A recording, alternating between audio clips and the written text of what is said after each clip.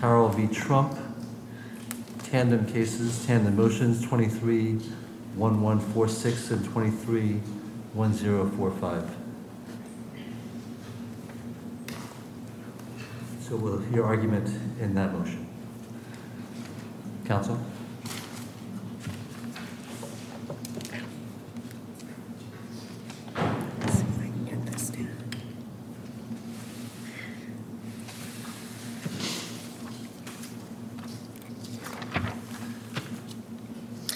May it please the court. My name is Alina Haba. I represent defendant appellant, President Donald J. Trump.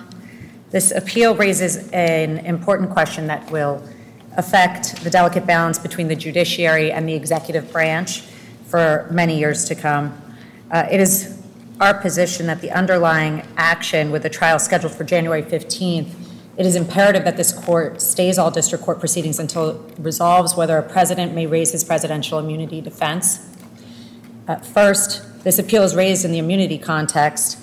The lower court is divested of jurisdiction until the appeal is resolved. That is well established. And is that an issue you're asking this court to resolve on appeal? Are you challenging the district court's finding that it retained jurisdiction because any appeal would be frivolous? Your Honor, our first argument is that we never waived that basically this is divested and they don't have the right to decide whether presidential, and frankly, Judge Kaplan didn't decide the issue of presidential immunity. I understand. I just want to be clear what relief you're asking for now. You're looking for a stay from this court, and we have the 4-factor test for a stay. But your first point is that the district court didn't have jurisdiction. If that's right, you don't need a stay from us. Correct, Your Honor. So how does the district court's decision that it retained jurisdiction, how does that affect the motion before us? Help me out. Sure. What Judge Kaplan did, Your Honor, was he's, in my opinion, side-skirted the well-established rule that certified the appeal as frivolous. When he did so, that was an error that I would like this court to address. However, in this appeal, we assert 3 independent and meritorious agreements going then to the 4 factors that Your Honor just mentioned.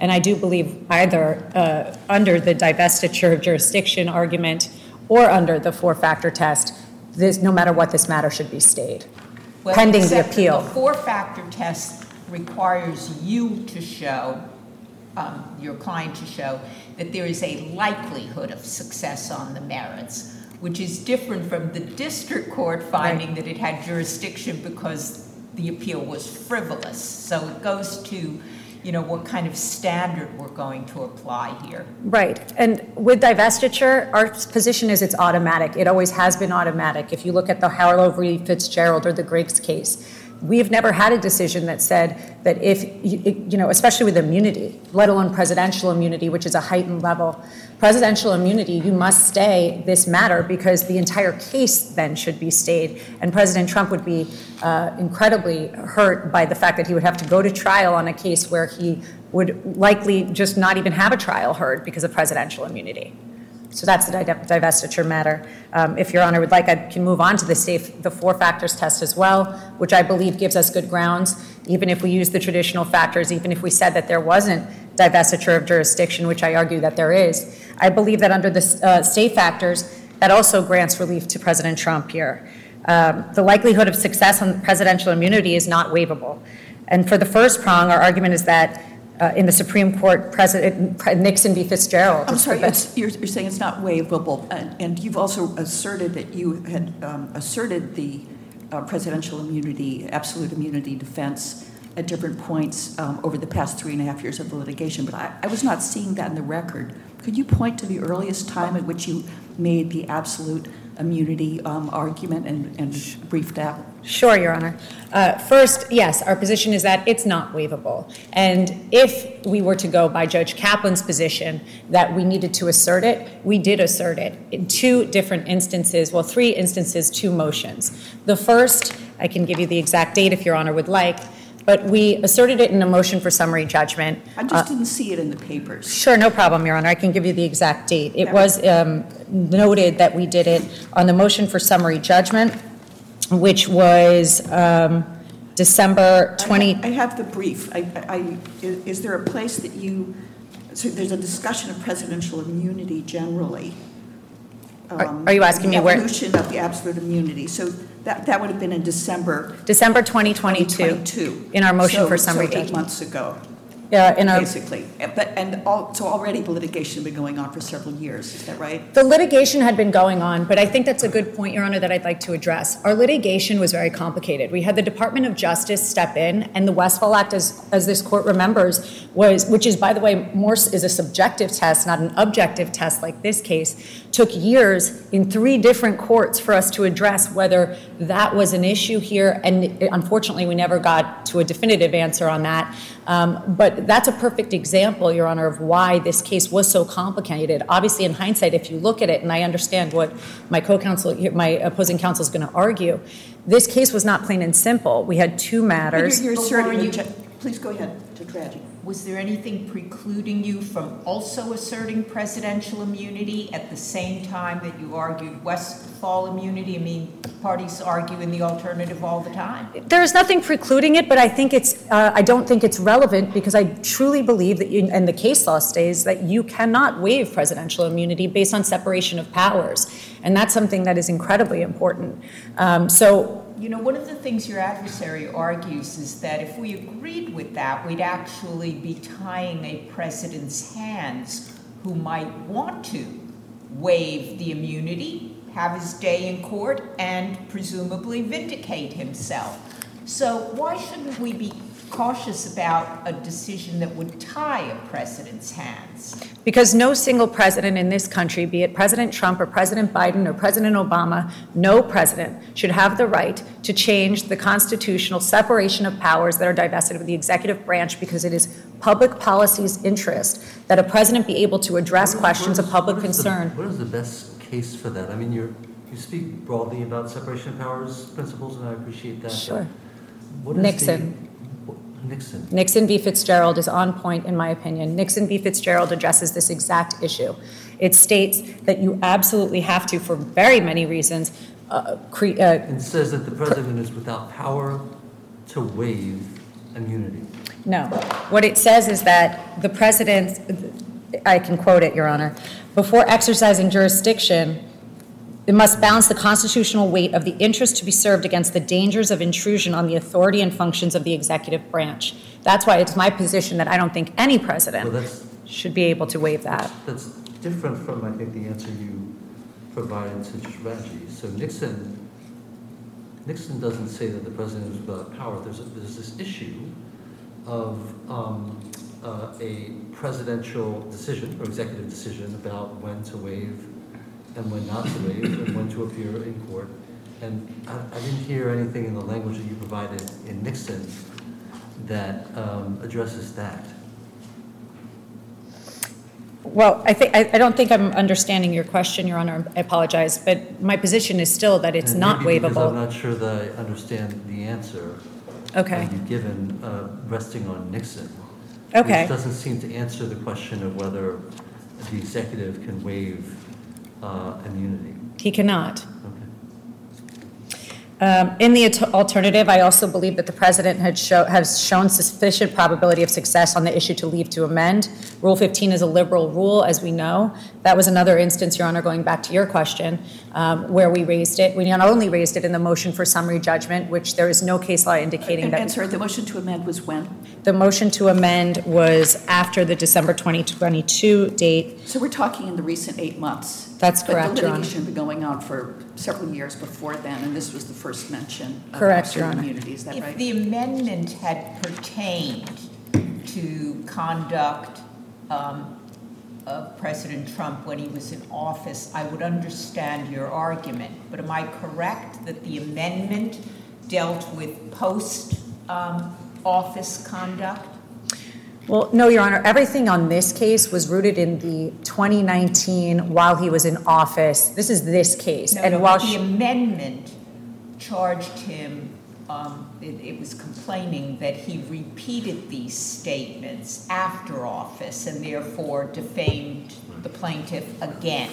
Am I right? Yes. To understand that? Well, so also, you see, I understand if they had come forward and amended their complaint to add another allegation or another claim that pertained to his conduct in office, that maybe you would have an argument that, well, new claim, we're going to assert the immunity with respect to this, even if we didn't assert it before.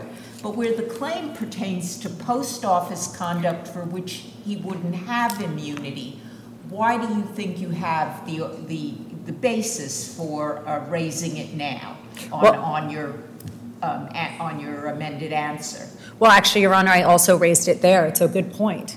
At that point, when they brought that, I reiterated, that was frankly the first time I reiterated that presidential immunity in the alternative was an issue, and the judge struck it down. And then I did it. But stay with my question about how, if the amendment did not relate to conduct in office, you can amend to add your answer to add an immunity that would only pertain to conduct in office. And we had both here, Your Honor. Let's not forget there was an amended. Not the amended conduct.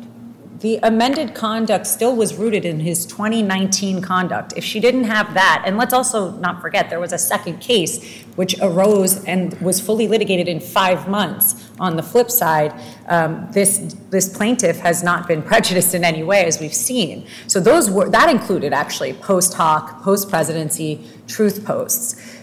So I appreciate what you're saying, Your Honor, but if we're not to bring it up in the motion for summary judgment, and we brought it in the motion for summary judgment, it was struck. And then we brought it in when she amended the complaint, and if you look at Shields, which this court itself decided, in the Shields case, once you amend that complaint, which they did, we had a right to put a new answer in with affirmative defenses, and we stated the affirmative defense of presidential immunity, and that was also struck.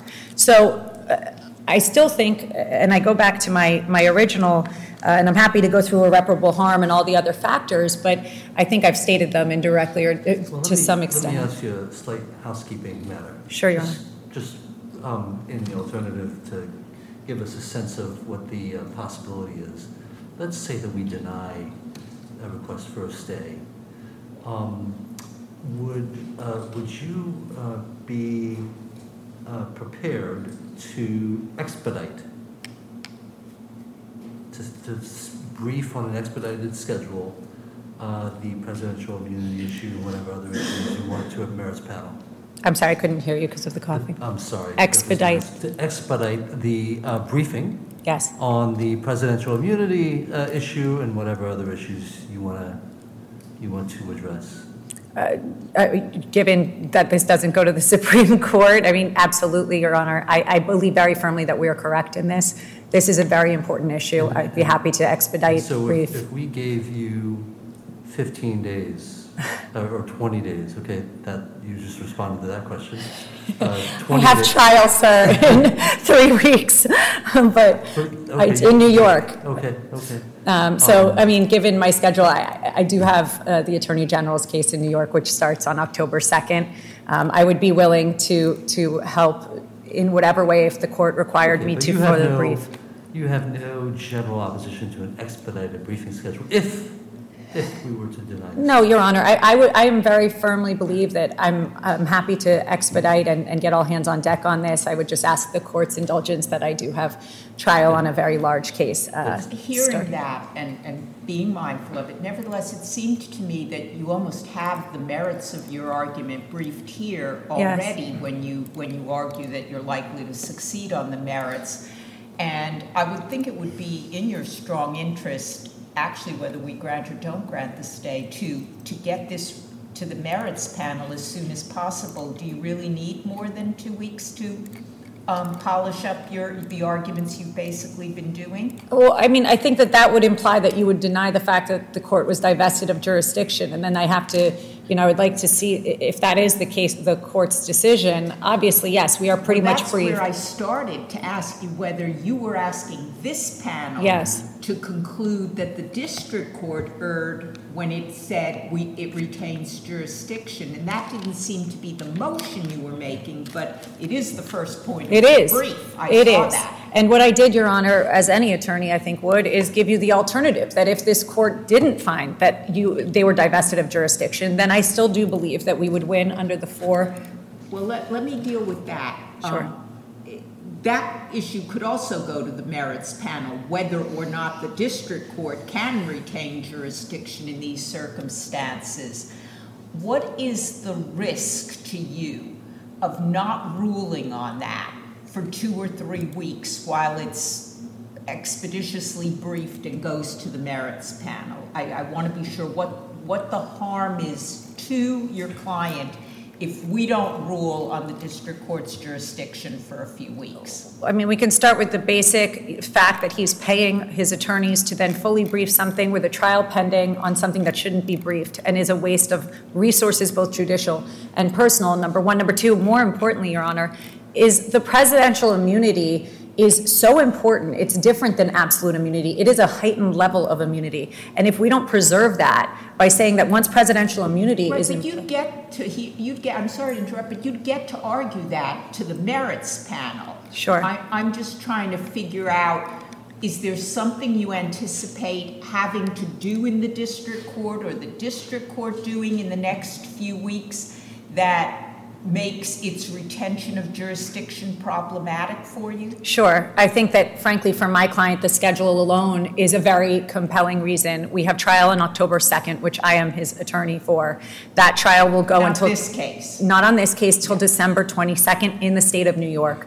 I am then scheduled to be on January 15th trial, pushing this out 3 more weeks, just purely from a scheduling perspective, Your Honors, is incredibly difficult for me to then be on trial and prep for this trial in 2 weeks. But once again, as Judge Radji pointed out with regard to the absolute immunity argument, you've briefed already before us the divestiture of jurisdiction argument. Correct. That is something that could be buffed up and then sent on to a merits panel as well, couldn't it? It could, Your Honor. I would just ask that if that is the case, that perhaps we do stay even for a short period of time so that I have the proper amount of time to prep for the trial, which I know they say is 2 or 3 days, but frankly, in my opinion, shouldn't even be happening. Well, is there any basis for thinking that things would be particularly active in the district court over the next 2 weeks? On this case? Scheduled right now, yes. No, but I will just be out of pocket, frankly, and in court for 2 months. I mean, it is what it is. I'm one. Unfortunately, our schedules So sometimes things create. practically, because you're out of pocket, are stayed. I mean, I would love to have a decision, but if the court would like it briefed, I will make it happen. I just ask that my indulgence in my and my client's schedule. Yeah. Thank you. Thank you very much. Thank you. Counsel?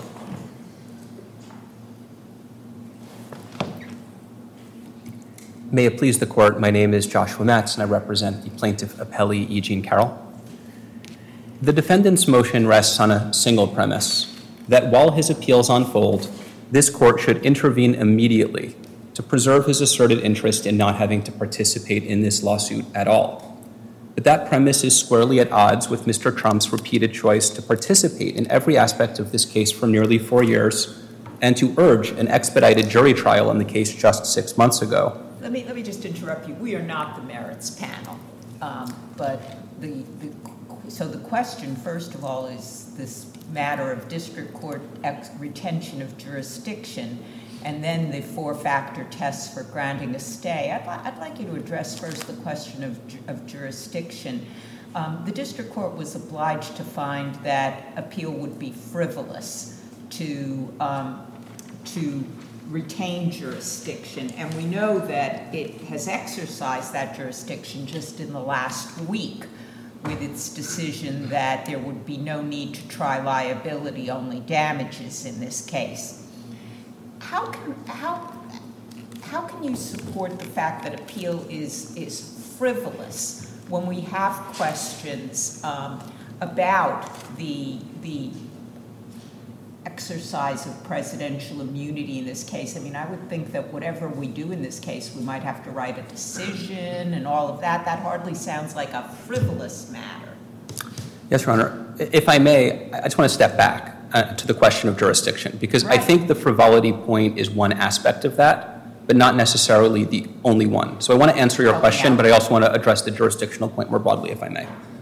Under this case, this court's opinion in the World Trade Center litigation from 2007, the court there was asked to stay a district court decision on the theory that the district court lacked jurisdiction during an appeal from the denial of an immunity defense.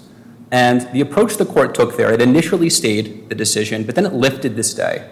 And in doing so, it said that the motion to vacate the stay, which involved the four-factor test, was, quote, inextricably intertwined with whether the notice of appeal in the first place divested the court of jurisdiction. And then it went on to say that that analysis, in some respect, overlapped with whether the appellate court should restore the district court's jurisdiction, which is all to say that under the World Trade Center case, which is, of course, the controlling precedent in this court, it appears that the four-factor test, rather than a formal jurisdictional inquiry, has structured the way that this court has thought about the presence or the restoration of district court jurisdiction in circumstances like these. If the court were for the first time to adopt something like the Seventh Circuit's apostille standard, which talked about frivolity, I would highlight that there are sort of two separate reasons why the maintenance of district court jurisdiction here is appropriate. One of them is frivolity, and I promise I will get to it. But the other, which Judge Easterbrook highlighted in that case, is that the defendant may waive their right not to be tried if they wait too long after the denial of summary judgment, or if they use claims of immunity in a manipulative fashion.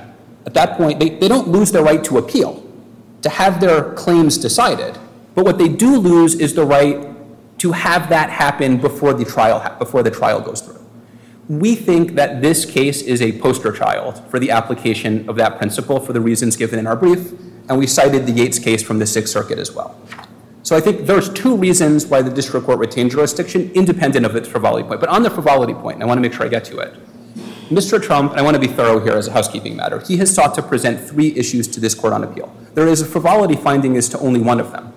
As to the other two, there isn't a finding of frivolity because they were never presented to the district court in the first place. So there's a Rule 8A issue with this court even taking up Mr. Trump's stay application as to those 2 points. As to the sole issue he presented below, I do think that Judge Kaplan's frivolity finding was appropriate for a simple reason, which is that both we and Judge Kaplan identified, not a little, but a kind of overwhelming wall of authority that foreclosed the position that Mr. Trump sought to advance concerning the waivability of this defense. And Mr. Trump offered literally no response. In his stay motion in the district court, he didn't even quote or cite the district court's decision. He offered no reason to think it was faulty. And I think what Judge Kaplan concluded is that where there's this overwhelming wall of authority, and essentially nothing on their side, I mean, the most they offer in a reply brief here is a strange reading of a concurrence from the Nixon case, where there's nothing on their side, and an overwhelming weight of authority on our side, and they can't even respond, or they choose not even to respond to judicial analysis. I think that's where he concluded that a frivolity finding was appropriate. Let me state what I understand the defendant to be urging here, which is that he's going to raise an argument that presidential immunity is not waivable. And to the extent you have pointed out to us that prosecutorial immunity and judicial immunity are waivable, they are grounded in common law, and presidential immunity is grounded in the Constitution's principles of separation of power. And to the extent that that has not been addressed by this court, they raise a non-frivolous argument. However, we may decide the merits of it. So why is that not a plausible argument for the court to consider? Well, again, we think that question arises within this question of whether the district court retained jurisdiction, right? And the district court concluded it retained jurisdiction because it thought that position frivolous. My main point that I want to emphasize is this court can deny the stay motion and expedite the appeals. And to be clear, we agree with that approach if it's the approach the court prefers. This court can deny the stay motion and conclude that the district court at least temporarily retains jurisdiction for either of the other reasons that I just gave, without necessarily reaching a finding as to the correctness or incorrectness of the frivolity determination, which this panel may actually prefer to leave for the merits panel to ultimately decide in adjudicating the issue. So this court doesn't need to reach the merits, either the merits themselves or the frivolity finding as to that issue, because there are other ways that it could appropriately, in my view, deny the stay and leave that issue for plenary consideration by a merits panel. But I do think, I'll sort of stand my ground on the point that we think the frivolity finding was appropriate.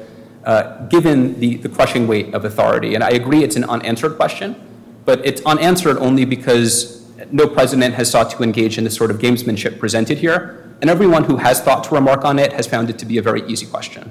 And I think that was partially where Judge Kaplan came from. But we do agree that, either under the four-factor approach or the apostille approach, really either of the apostille approaches, because there's two of them consistent with that case, it would be entirely sensible for this court to deny the motion to stay under Rule 8 and for the other reasons given in our brief, to expedite the merits of the appeal. And I am unaware of any kind of immediate pending thing in the district court. Obviously, there's the trial set for January. And in light of Mr. Trump's remaining trial schedule for 2024, we would very much hope that that trial date doesn't move, so that if this court does expedite it, it expedite it in a way that arrives at a final decision of the court in time for that trial date to stand. Since if it gets pushed back between his other trial dates and the election calendar, the reality is it may be very difficult to find another trial date in 2024. But if this court is inclined to expedite, that we would be perfectly prepared to brief on an expedited schedule. And we see very little risk of prejudice to Mr. Trump in the interim, since there's no pending deadline of any kind that I'm aware of in the district court. Thank you very much. We'll reserve decision. Thank everybody.